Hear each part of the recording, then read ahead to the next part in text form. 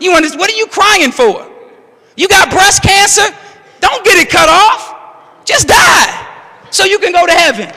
But nature tells you to stay here as long as you can, because you never had anybody come back and tell you what it was like on the other side. See, you have to understand that we've been lied to so that we can be used as a tool and as a slave. See, the most honorable Elijah Muhammad teaches us that heaven and hell are conditions of life on earth. I know what we've been taught. We've been taught that hell is in the middle of the ground. Is that right? It's in the center of the earth, and it's 10 times hotter than the sun. Well, simple math, right? If the diameter of the earth is 7,926 miles, right? Then that means radius is half the diameter, which means hell is only 3,963 miles away. Are y'all with me? So now, if the sun is 14,007 degrees Fahrenheit on the surface. Are y'all with me? And it's 93 million miles away from the earth.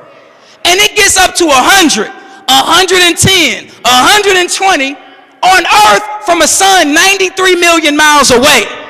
Are y'all listening?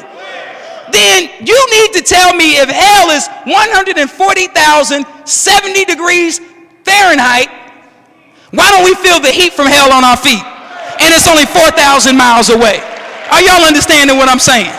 It's only 4,000 miles away, and it's snow on the ground outside right now.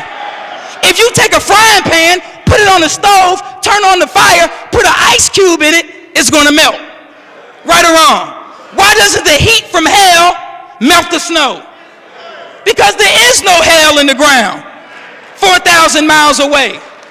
Heaven and hell are conditions of life on earth. Now in 96, the last Pope, Pope John Paul, came out, had a press conference, and he said, guess what he said?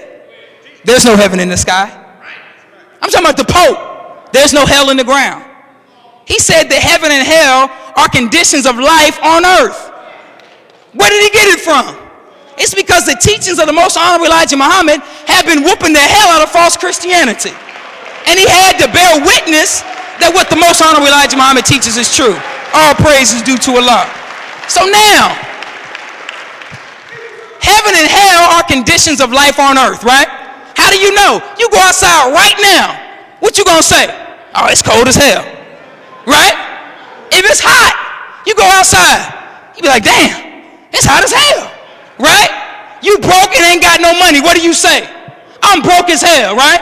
You see a sister and she's fine. What do you say? Oh, she fine as hell. You see a brother and he's ugly. What do you say? Oh, girl, he ugly as hell. What is that telling you? That heaven and hell are not somewhere else. Heaven and hell are right here on earth. We trying to die and go somewhere, but we need to live. All praise is due to Allah. Now, don't get mad, because you need to know that the enemy has lied to you. And he put Jesus' name on it, right? So you would accept it. But Jesus said that the kingdom of heaven is where? Within you. He didn't say it was somewhere in space, right? But that the kingdom of heaven is within. Are y'all with me? I don't want y'all to get mad, but you need to know that you waiting to die, and you need to produce a heaven like the white man has produced for himself. You need to produce a heaven for yourself. Are y'all with me? So now, there's another point I wanted to make. Oh, we got cemeteries all over the world, right? See, there's a law in science called the law of conservation of mass, which says matter is neither created nor destroyed. It only changes forms, right? So now, if everybody that has ever lived, and the earth has been here for billions and trillions of years, billions of people have lived, right? If all of those people came back right now, where would we live? There would be no room for anybody else. And since their bodies are made up from the earth, there would be no earth for us to stand on.